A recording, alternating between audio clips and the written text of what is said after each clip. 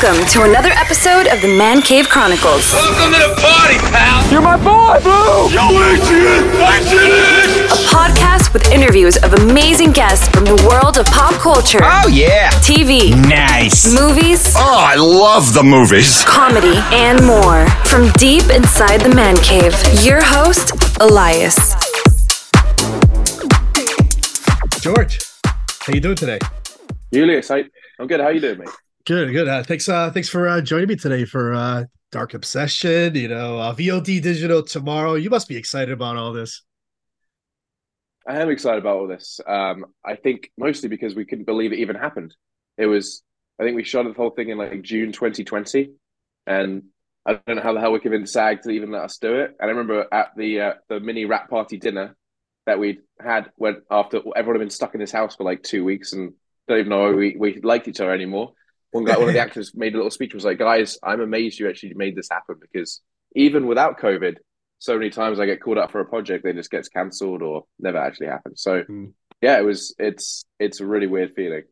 Yeah. It's also kind of sad in a way. I don't know. But anyway, I don't know. Sorry. I was going to say, before we jump more into the movie, one of the first questions I like to ask, like people that work behind the scenes, what made you fall in love with the industry that you wanted to get into this? That's a great question. So I remember when I was a really small kid, someone found on my one of those old school hard drives at my high school, The Adventures of Tim, Fred, and George. That were a bunch of videos of me, my brother, and my neighbor being complete muppets, running around with invisibility cloaks on and just doing all these silly little skits. And man, if I didn't just own up to that, I would have probably been bullied alive. But I was like, yeah, that was me. I'm this weird filmy kid. And then when I was at university, I joined this sort of comedy video troupe, and we did a video. Even at the time I was like, no, it's not a real career, I'm going to go do politics for grad school. And one of our videos went viral. I ended up on a film set because a producer thought I was some sort of social media wizard, even though I knew it was a complete fluke that it happened. And he convinced me to go to film school, and that's pretty much the story of how it went down. Wow, that's amazing. So, that's awesome. So I watched the movie the other night, man. And of course, I should have never watched it in the dark. Let's start off with that first. I watched it with no lights on. I appreciate that. Yeah. So I love it, man. It was a crazy ride, a mystery psychological thriller. Like I said, it had to be at the edge of my seat. I couldn't wait for the ending. What are you hoping for with the viewers of like the thriller horror type of people? What do you hope they get out of this when they first go watch this? I hope that they just find it to be a little bit different. I think we there were moments in the movie where the actors just went a little bit further out there than they might. We tried not to play it safe. I think that's that in a nutshell. It's hard to talk about the movie too much because, as you know, there's a lot of twists and turns, and right. Like even there's one big element which you probably know what I'm referring to that I can't even say because that gives away a whole element of the movie in terms of what's really happening. But yeah, I think that's it. I think playing with reality and having the audience question it, so they need to go watch it a second time to really. Oh, I see. Yeah. That would be those are the best movies when you have to go. Well, wait a minute, I got to go watch this again. Yeah, exactly. So that's fingers crossed. Right. I'm really glad you appreciate it, man. Honestly. How did you come up with the idea for this movie? You also co-wrote this with Blade Morris, which he stars in the movie also. How did you come up with this idea, and how long did it take you to put this script together? Well, as I said, it was during COVID. We were stuck in this house, miles from anywhere, with no car. So we kind of let our imagination run away with us. There was this big forest in the back of the property, and that's kind of where the story came from. Just this idea of, again, I can't really speak to the details of the story without giving it away. But Blaine came to me and was like, she pitched me the idea, and as you know, it's a dark story. I'm like, where did you come up with this idea? Because it's making me a little bit nervous, but. And then what happened after that was we sat every evening drinking wine, writing the stories when everybody was sort of finding things to do during COVID. And I got to give her the credit because she got that script over the finish line. Like, we were still writing as we were approaching production. I was moving on to the director role, and she got the script over the finish line, and she killed it.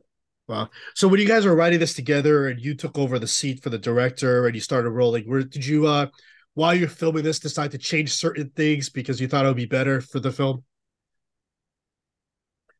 I think we both are the kind of filmmakers that realize that on the day, if something presents itself that's the better option, then we should do it. And even if we end up doing a take with both options, there were scenes that didn't even make the cut of the movie from the script. So we're not those. I think not being too precious can be a really helpful thing for a filmmaker, but also sticking to your guns where you know you should. Yeah, so. You mentioned cutscenes when the DVD, Blu-ray, everything gets released. Are we gonna be able to see some of those cutscenes? Maybe. Who knows? We'll see. Right. I honestly, I don't know. Yeah. So while you were writing with Blade and everything, and you came up with the idea for this, how did the collaboration go between you two back and forth throughout the process? Well, we'd write different sections of the film, and then we work on different areas, which I'd never co-written before like this, so it was a great learning experience to me. And then we would sort of give each other the parts we'd written, and then that person would take a pass of that. And I think that was important because then it created a sense of continuity of style throughout the script without it feeling like it was different people. So there are people who have written many co-written scripts, and honestly, I think it can be a super valuable experience, and I definitely want to do that moving forward as well if I can. Right. You're a director. You also helped her write this script. Now, some people get excited when they work with somebody. Have you guys already thought about another idea for future movies? Are you excited to work with them again? Yeah, I think Blaine is a fantastic filmmaker. I would work with her again. I would work with almost anybody on that project again, from top to bottom. It was the greatest group of people, and I just had the most fun.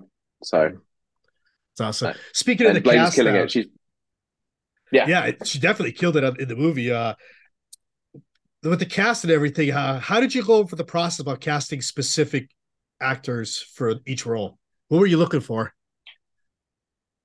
So I'll be honest with you, Alice. We as I say, we're shooting in May or June 2020. We were in Florida, and Blaine went to drama school, and she knew a bunch of actors who were down there, and so we cast around who we had. It was almost like a process of, these people are interested, they're on board. How are we going to mold a character around this actor, if that makes sense? So there was an element of that, so of building the characters around who we knew wanted to be on the project. It was only later when we got Mina and Danielle and a couple others that we actually did a couple of more active casting with a role in mind. Yeah. But before that, because of the bizarre circumstances, we allowed those actors to kind of shape their own characters, which was kind of cool. Now, this film premiered in Europe first, right? That's correct. In England, yes. The UK. Yeah, England. In the UK, yes. Yeah, how did that go? What was the fan reaction with it? It went well. It seems like people really enjoyed it. I had all these people contacting me. Well, I was actually out there when it happened, which was really cool, by coincidence. And I had all these people contacting me saying they really enjoyed it. It seems to be doing well. So I'm really, really excited for the US release. Amazing. So we said Dark Obsession, VOD digital, November 8th. If you're a thriller horror fan, this is a must watch, I believe, at least. And I'm not crazy about horror movies and thrillers like that, but I enjoyed watching this. That's I couldn't ask for anything better. Someone who's not even a big fan of the genre. That's fantastic. Thank you. That's a wrap. That's a wrap, everybody. That's a wrap. Thanks for listening to the Man Cave Chronicles podcast. I finally get my man cave. You can find us on Twitter, Facebook, and Instagram at the MCC Podcast and our website, themccpodcast.com. Until next time.